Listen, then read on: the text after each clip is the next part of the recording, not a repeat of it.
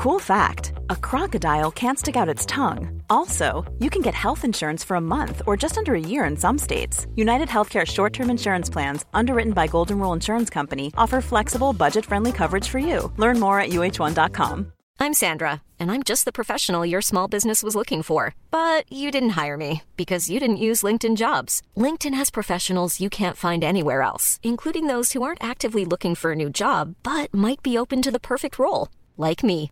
In a given month, over 70% of LinkedIn users don't visit other leading job sites. So if you're not looking on LinkedIn, you'll miss out on great candidates like Sandra. Start hiring professionals like a professional. Post your free job on linkedin.com/people today. Mom deserves the best, and there's no better place to shop for Mother's Day than Whole Foods Market. They're your destination for unbeatable savings, from premium gifts to show-stopping flowers and irresistible desserts. Start by saving 33% with Prime on all body care and candles. Then get a 15-stem bunch of tulips for just $9.99 each with Prime. Round out Mom's menu with festive rosé, irresistible berry chantilly cake, and more special treats. Come celebrate Mother's Day at Whole Foods Market.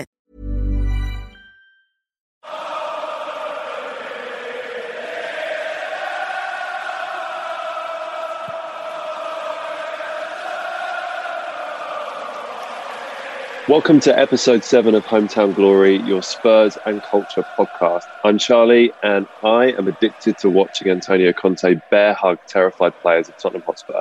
Tonight we've got Billy, we've got Tom, and guys, we had some shots on target and we won a Premier League match. Now, as is customary on Hometown Glory, I want one thing that you enjoyed from the Leeds game, and I want one thing that annoyed you.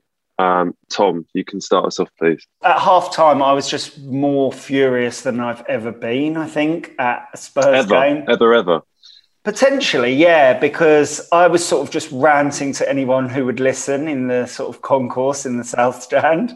I was just so furious. Like, obviously, that goal happened, the Leeds goal happened just before half-time. And I thought, the first half, we were just so bad. The centre mids and the fullbacks, I thought, were particularly infuriating. There was that, if we're talking an individual moment that most enraged me, when Emerson put the ball out, just passed the ball out for a corner on the right-hand side, right next to the South Stand.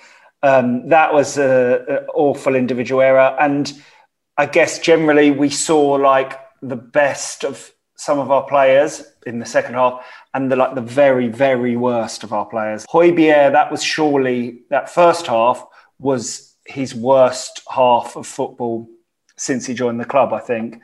Not helped by being next to Winks, which is maybe a bit harsh, but they were both so bad in that first half. And then the irony was that Højbjerg scored the first goal, and also Reguilón, who was pretty terrible in that first half as well, then obviously got the second. And again, in terms of the worst and the best, Lucas lost that ball so many times in that first half.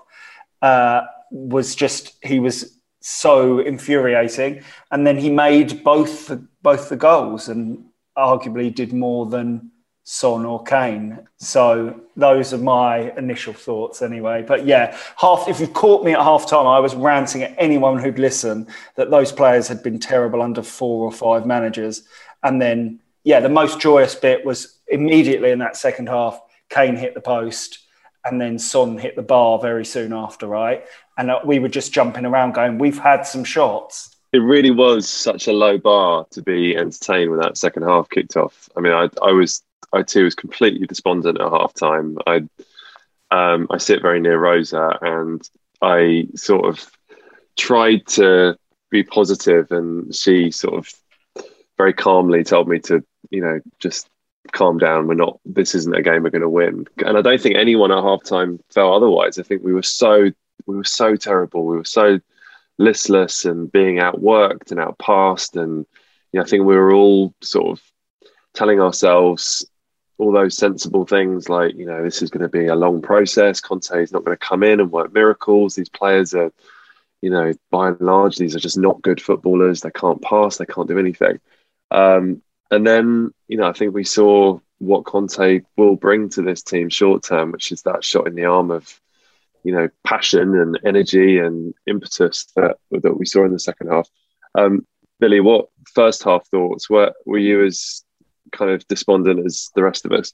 Yeah, I was, because I think I think I just read today that was 6 halves in a row that I shot on target, and that's a Premier League record, which is crazy when you think about it. Like 6 whole consecutive halves of Premier League football without a shot on target is crazy. And I just thought they were better than us all over the pitch, like man for man, outrunning us. Like they were just passing it around like a training exercise at times. Leeds were. I think considering they had, when everyone saw the Leeds team, we were thinking, right, you have to thrash them here. They've literally got half their team out. They've got all the best players injured, other than Calvin Phillips.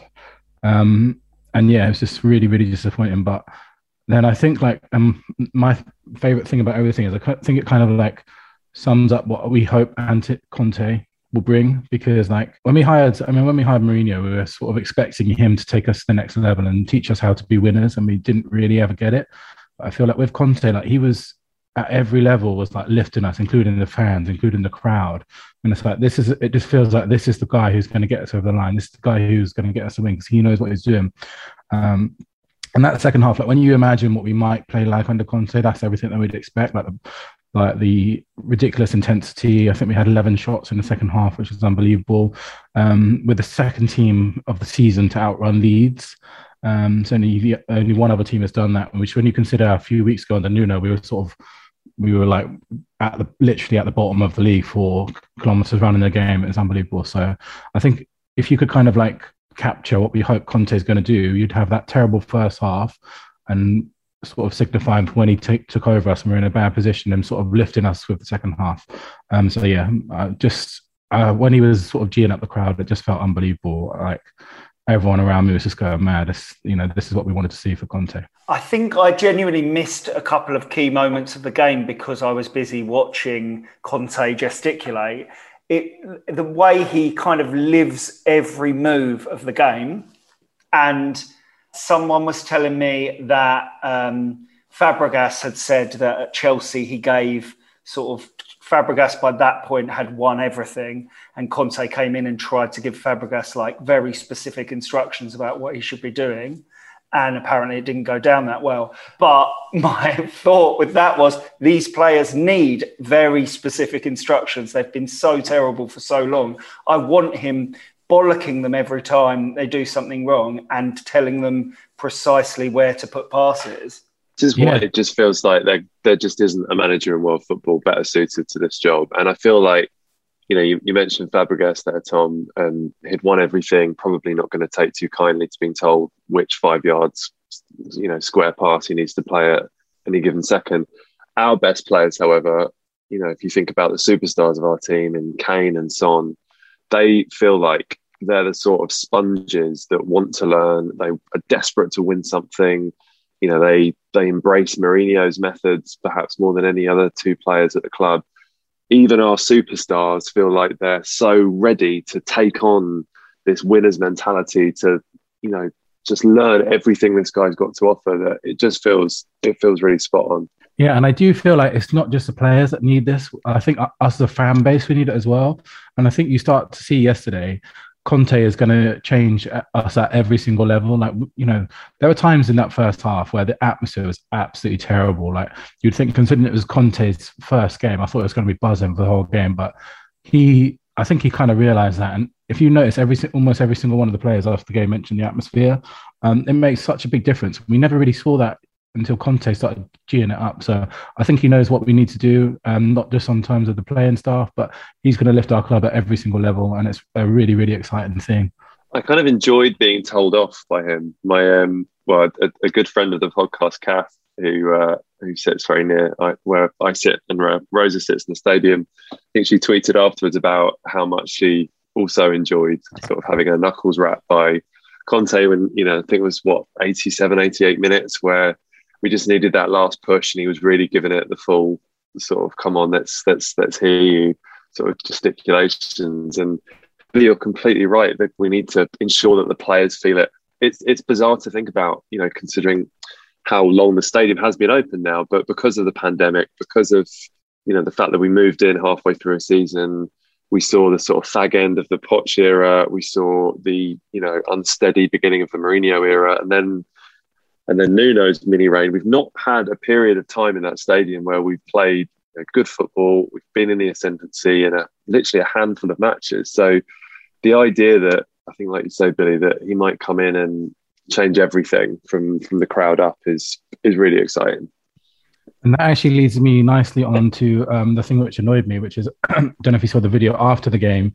It's like Stephen Bergwijn was really annoyed. It's like, this is the manager who's just come in. He's one of the top 5 managers in world football. He's an elite coach.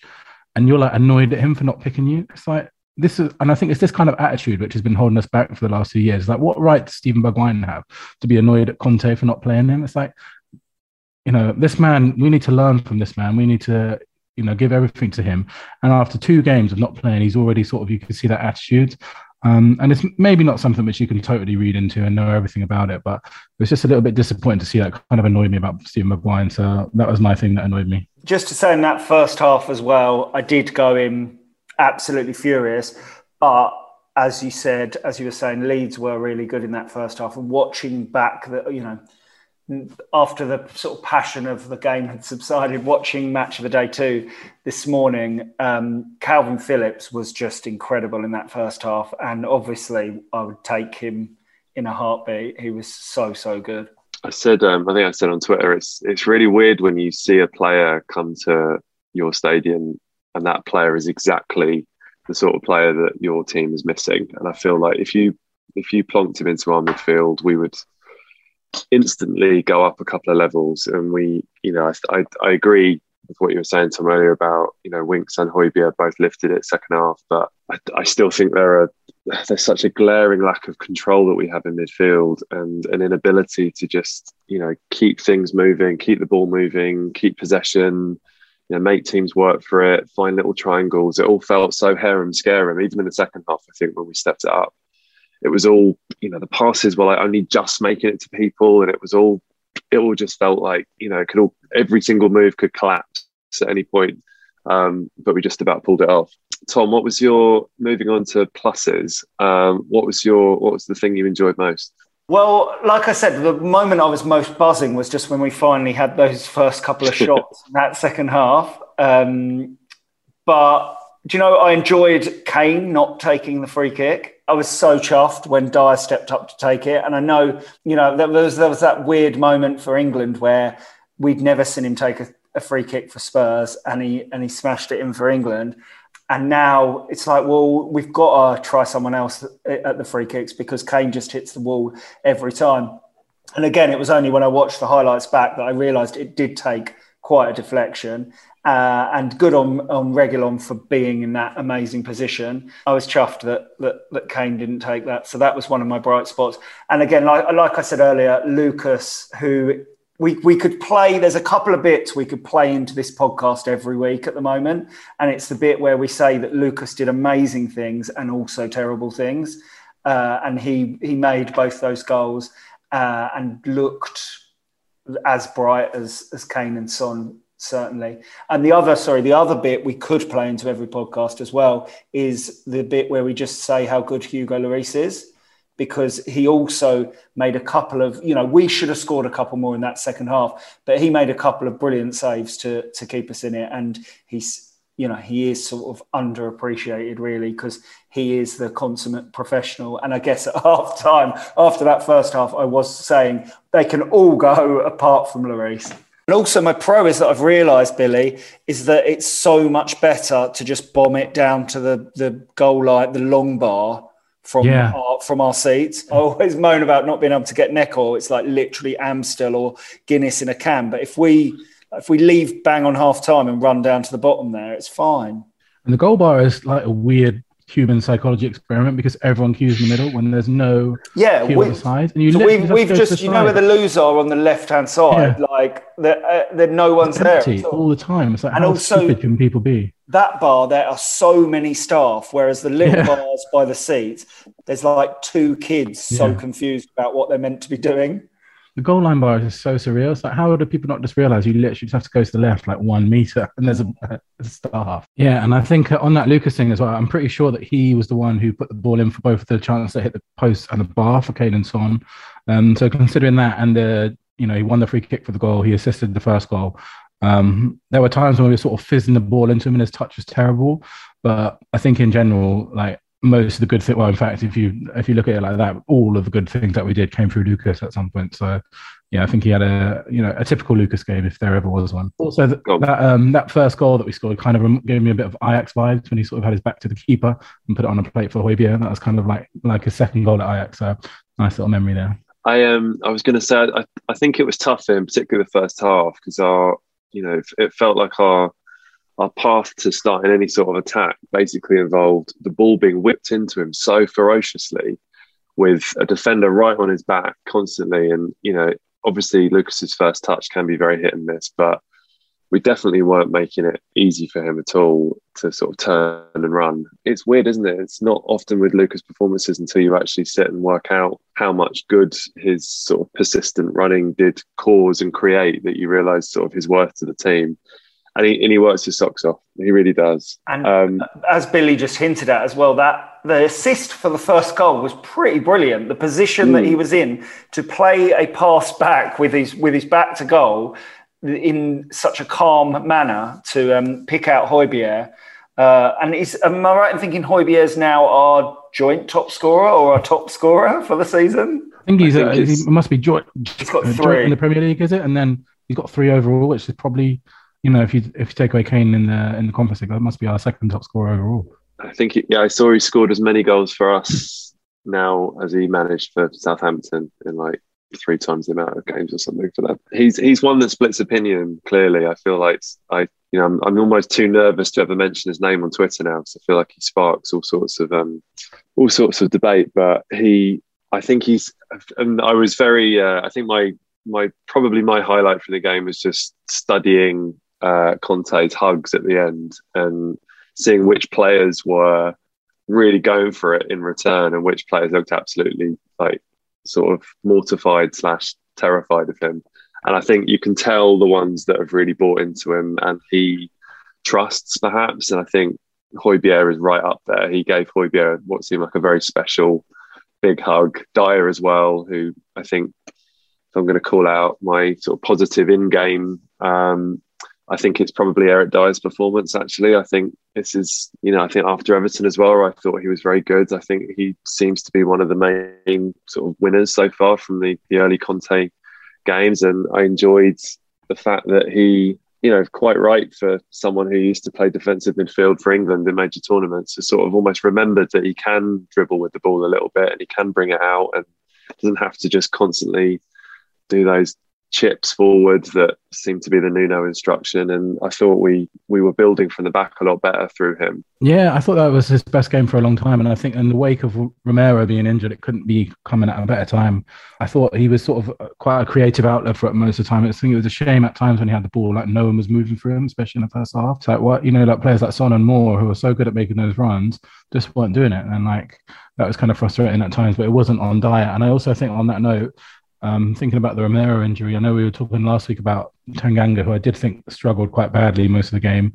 I thought what was brilliant was when Sanchez came on. I thought he was outstanding for the small cameo that he had, and I would have guessing that he's going to start against Burnley now. He's probably done enough in that cameo to claim his place. So yeah, I think we're kind of worrying what life might be like without Romero, and it looks like we might have to wait for a little bit longer until we know how long it's going to be.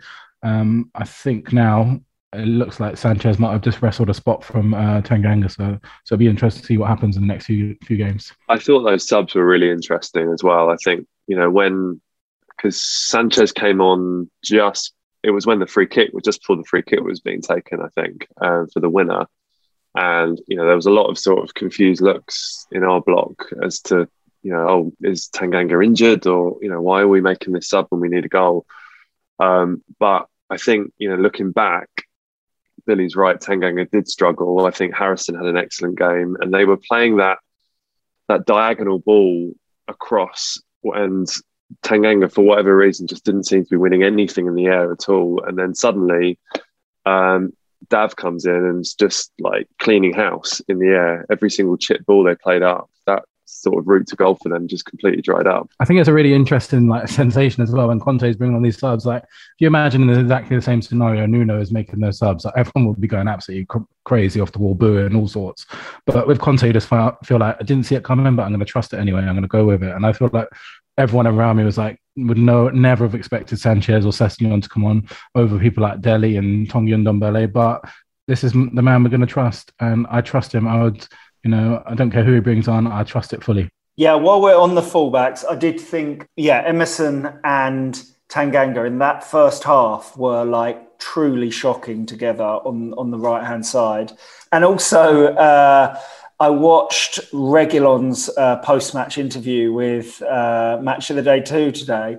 And like, what minute did he come off? It wasn't that late, was it? But he was absolutely still panting, like way after the match had finished when he was given his post-match interview. And I watched it all play out, the Reguilon sub, where there was a moment he went down sort of near near their box briefly. And I watched Conte see him sort of stay on the ground. And it was very brief, but he immediately got his assistant to run over to where they were warming up and call Sessegnon back. And on Sessegnon, I mean, I think he'll probably start in the Europa Conference, but he was immediately getting into some really great positions. But the first thing he did was make a truly amazing run and then just smash the ball right across the box to absolutely no one. He's bound to be rusty. They'll only just let him outside, obviously.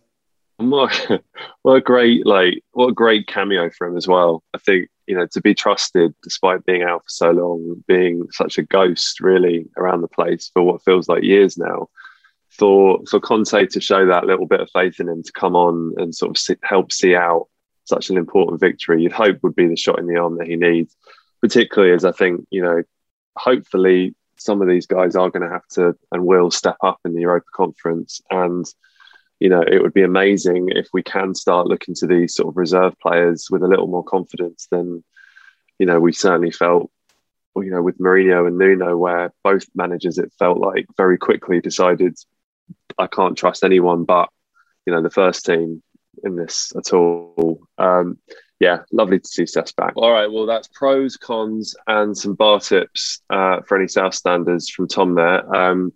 Let's look a little bit forward now. We've got Mura away on Thursday night. They were one of the single worst teams I've ever seen pitch up at White Hart Lane for the home leg. I'm sure in the finest sort of UEFA, Europa Conference tradition will make the away match look incredibly difficult. We mentioned Sessegnon. I would love to see 90 minutes from Ndombele. Anyone else anyone's especially looking forward to in what Conte has already said will be a rotated team? Yeah, I think we might. I know it's like we've almost forgotten that he exists, but Bryan Gil, I really want to see him because it's kind of weird. He was sort of a real bright spot in a terribly boring season under Nuno, but then got injured. And since Conte came in, I don't think I've seen a single shot of him hardly at all. So I'd love to see him come in. I don't know what's going to happen with the striker. I'm guessing Kane's not going to play. So I don't know if that means Scarlett. I could imagine doing something weird like putting Son up front or something. I don't know. I'm guessing, I don't know if Conte will go for Scarlett. Who knows? But I don't think Kane's going to play because I don't know if you saw that he ran the second most of any player on the pitch for us on the pitch yesterday. So he's definitely not going to play out. I'd be very surprised if he starts. I feel less worried about Kane after Sunday. I mean, I know he didn't score obviously again, but as Billy's just sort of pointed out, running numbers wise, he's clearly working that much harder now. He seems a bit sharper. I think that chance he missed really early on in the second half, it was a shame that didn't go in, but it feels like he's getting in positions again that he just simply wasn't. Part of me wonders if he will play Thursday because it is kind of a must win, isn't it? And I feel like he might rotate, the wing backs and bring in Tanguy, etc. But I wonder because I think as we've seen from conference games before, if Son or Kane aren't playing, there's just no, there's no route to goal for us. Tom, what do you reckon he'll do? Well, I guess it's you're right. Kane did look better against Leeds, and he really put in a shift. He's still dropping too deep, and because we don't have another striker, there's still no one in those areas sometimes. But maybe it's a test for Dele and Bergwijn. You know, we talked about Marine on the last podcast and how Berg couldn't score against Marine. Surely against Moura, he can do something. And yeah, the Ndombele thing's weird, isn't it? Because he didn't come on the other day, didn't come on against Leeds, and the final sub was obviously Dele. So it's a big, if he does rotate, it's a big test for Dele, Bergwijn, Sessegnon, Doherty, who, as we were saying the other day, also played well for Ireland. And I think, I didn't see it, I left the ground straight on the final whistle against Leeds, but people said Doherty also had a weird sort of embrace with Conte, right? I think Bergwijn looked noticeably miffed. I think to my eyes, Doherty looked more sort of surprised by suddenly being kind of leapt on by Conte. So I'm going to give Doherty the benefit of the doubt. I'm really intrigued to see him, because I feel like he'll definitely start at right wing back, is my guess there. And it'll be really intriguing to see if there is any positive impact from Conte being at the club and, you know, him being this sort of wing back whisperer, if Doherty can fulfill Billy's sort of speculative punt last week that he's going to somehow become Cafu. I mean, we'll win, right? I feel like, is anyone stressed about Thursday? I do remember watching them in the home. They were shocking, weren't they? You would hope it would be a really comfortable win. And I think a lot of these players have got a lot to prove. I think when you look at the subs that came on against Leeds, you'd imagine Dele is sort of right at the back of the queue at the moment. I know he's literally the last sub that we had, but just don't really see him breaking into the team anytime soon, the Premier League team. I'd be very surprised if he gets that centre mid slot. And the way that Moura is playing, I can't see him replacing Moura either. So again, it's such a weird situation, the Dele situation. Is it, like, what is the future for him at Tottenham? I can't really see it being fruitful. So again, it's another opportunity for him to prove himself. But you know, I don't know what's going to happen with him in the coming years at Tottenham. I wonder if I've seen a few people talk about this idea, but if perhaps he, you know, gets turned into a sort of conference striker, and that's not literally he plays in the conference in the fifth tier of English football, but maybe in a few years. But for us this season, he's, you know, Conte might try and work him into a sort of number 9 type that you can just play up front against teams like Moura, and hopefully he grabs a few. But even that, I mean, every idea around Dele Alli at the moment just feels, I don't know, no one has much sort of hope, do they? It's very sad. He's had so many chances, but like peak Dele, I'd be like, great, play him up front. He can hold the ball up, rest Son and Kane.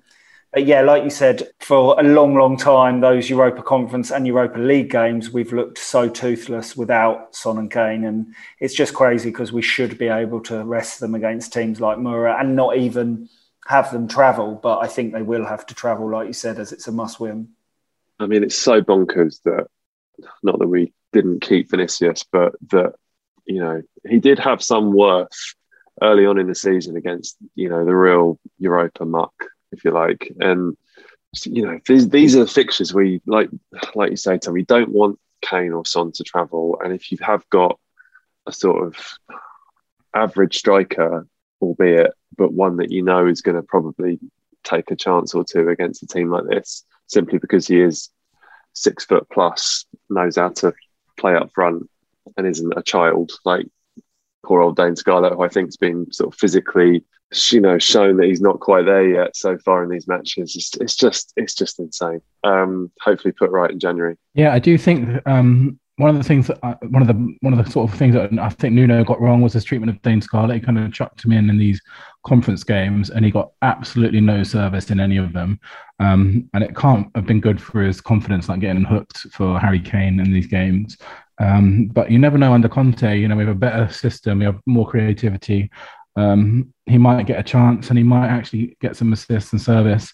It'd be interesting to see if it's handled differently under Conte, because I think Nuno struggled to know what to do with him, and I felt sorry for Scarlett in the Conference League, because we all want him to be the next youngster coming through, but at 17, I don't think the way that Nuno handled it is any benefit to him whatsoever. So maybe under Conte, we might see some differences there. Feels a little churlish perhaps to look to Burnley when we've not yet played Moura, and who knows what might happen there. But I would assume, as we were saying earlier, Sanchez comes in for Tanganga. That's probably the only change I would imagine going into the Burnley game. I saw highlights of their game with Palace. I mean, 2 goals they scored. The first 2 goals they scored were like the most Burnley goals imaginable. They were both sort of headers and sort of bullied Palace's defenders to score. And then Maxwell Cornet, their sort of exciting signing from Lyon, scored an absolute gorgeous goal to level it up after half time. He seems like he's the danger man. So he plays on the left wing. So that'll be a tough assignment, I think, for Royale, who I think, Tom, you touched on, probably took a step back against Leeds. I think he'd been one of our better players for the last sort of 3 or 4 matches and looked really quite shaky at times. So I think that'll be tough for him. But we went to Burnley and won in the cup.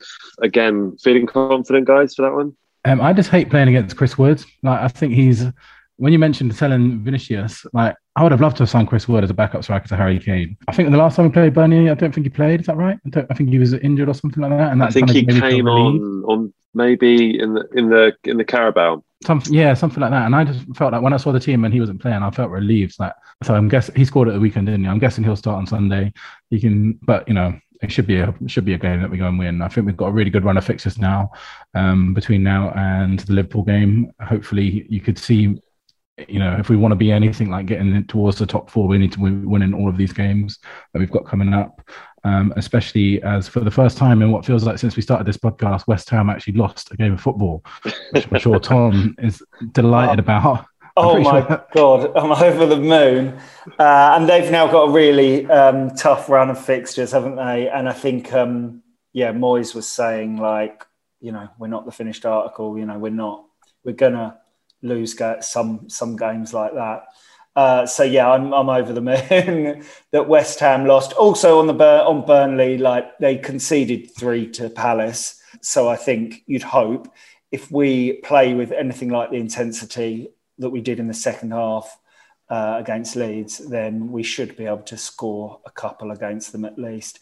And hopefully Son and Kane get on the score sheet, because they really, really need it at this point, don't they? Both of them. Big time.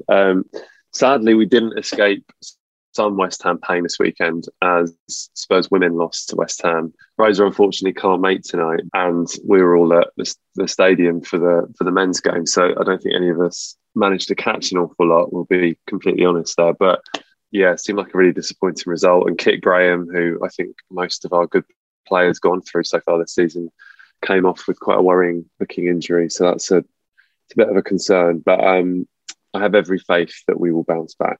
That's Tottenham covered. We should move on to culture, guys. We're without Rosa, who normally drags the levels of culture up to something approaching admirable, but let's do our best. Billy, what's your pick this week? Yeah, I've gone from an EP from a producer called Logic 1000, who I think is an Australian producer. She has had a really good year. She's really productive. She's got loads of really good EPs and releases over the last year or so.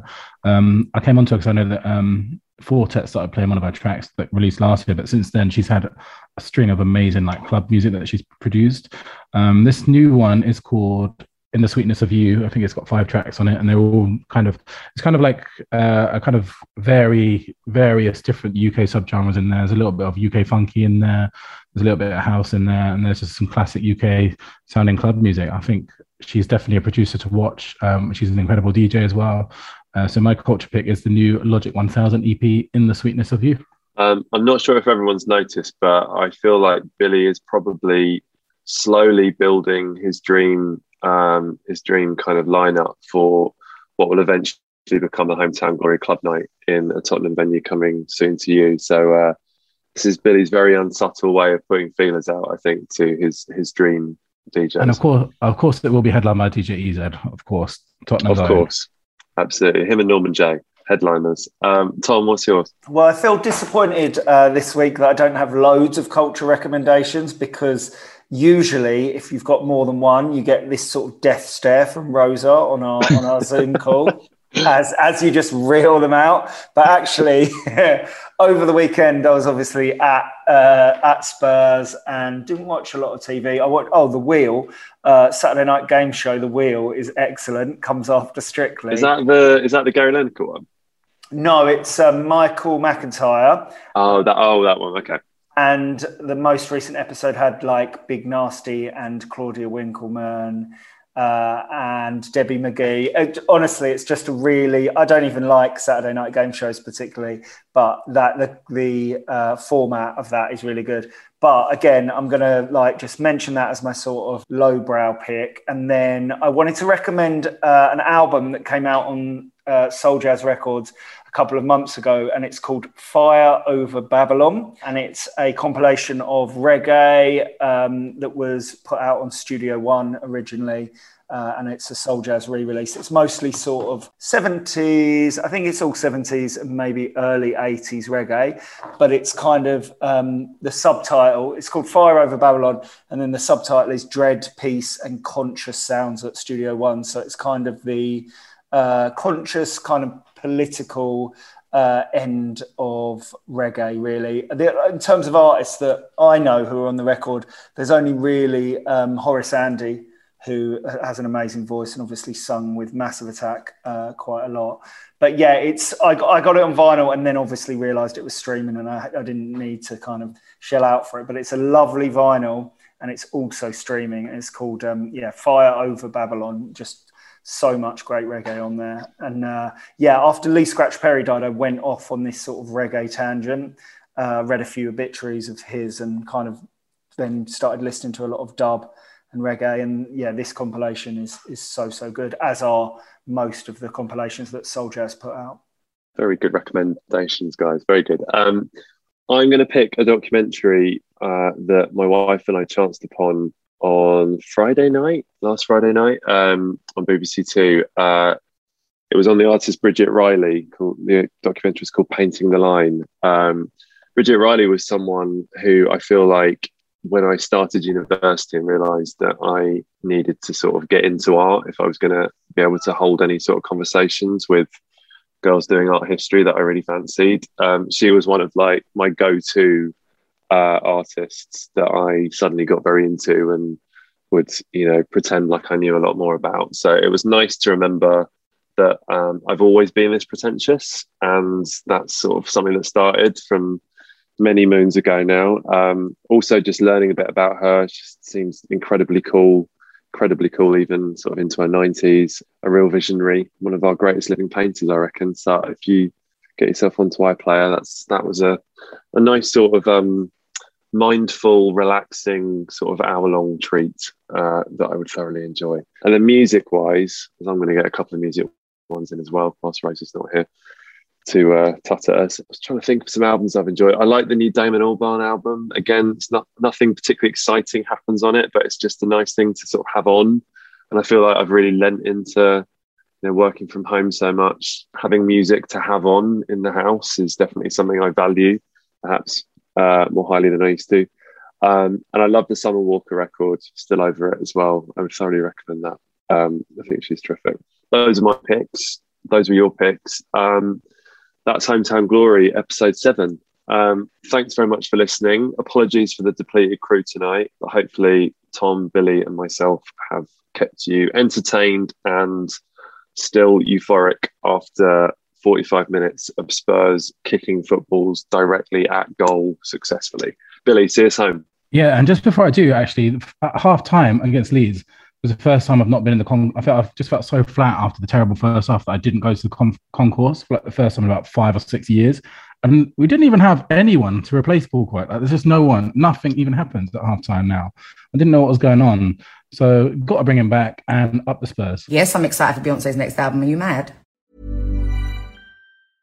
Imagine the softest sheets you've ever felt. Now imagine them getting even softer over time. That's what you'll feel with Boll & Branch's organic cotton sheets. In a recent customer survey, 96% replied that Boll & Branch sheets get softer with every wash. Start getting your best night's sleep in these sheets that get softer and softer for years to come. Try their sheets with a 30-night guarantee. Plus, get 15% off your first order at bollandbranch.com. Code BUTTERY. Exclusions apply. See site for details. Even when we're on a budget, we still deserve nice things. Quince is a place to scoop up stunning high-end goods for 50 to 80% less than similar brands. They have buttery soft cashmere sweaters starting at $50, luxurious Italian leather bags, and so much more. Plus, Quince only works with factories that use safe, ethical, and responsible manufacturing. Get the high-end goods you'll love without the high price tag with Quince. Go to quince.com/style for free shipping and 365-day returns. Hey, it's Paige DeSorbo from Giggly Squad. High quality fashion without the price tag. Say hello to Quince. I'm snagging high-end essentials like cozy cashmere sweaters, sleek leather jackets, fine jewelry, and so much more. With Quince being 50 to 80% less than similar brands. And they partner with factories that prioritize safe, ethical, and responsible manufacturing. I love that. Luxury quality within reach. Go to quince.com/style to get free shipping and 365-day returns on your next order. Quince.com/style.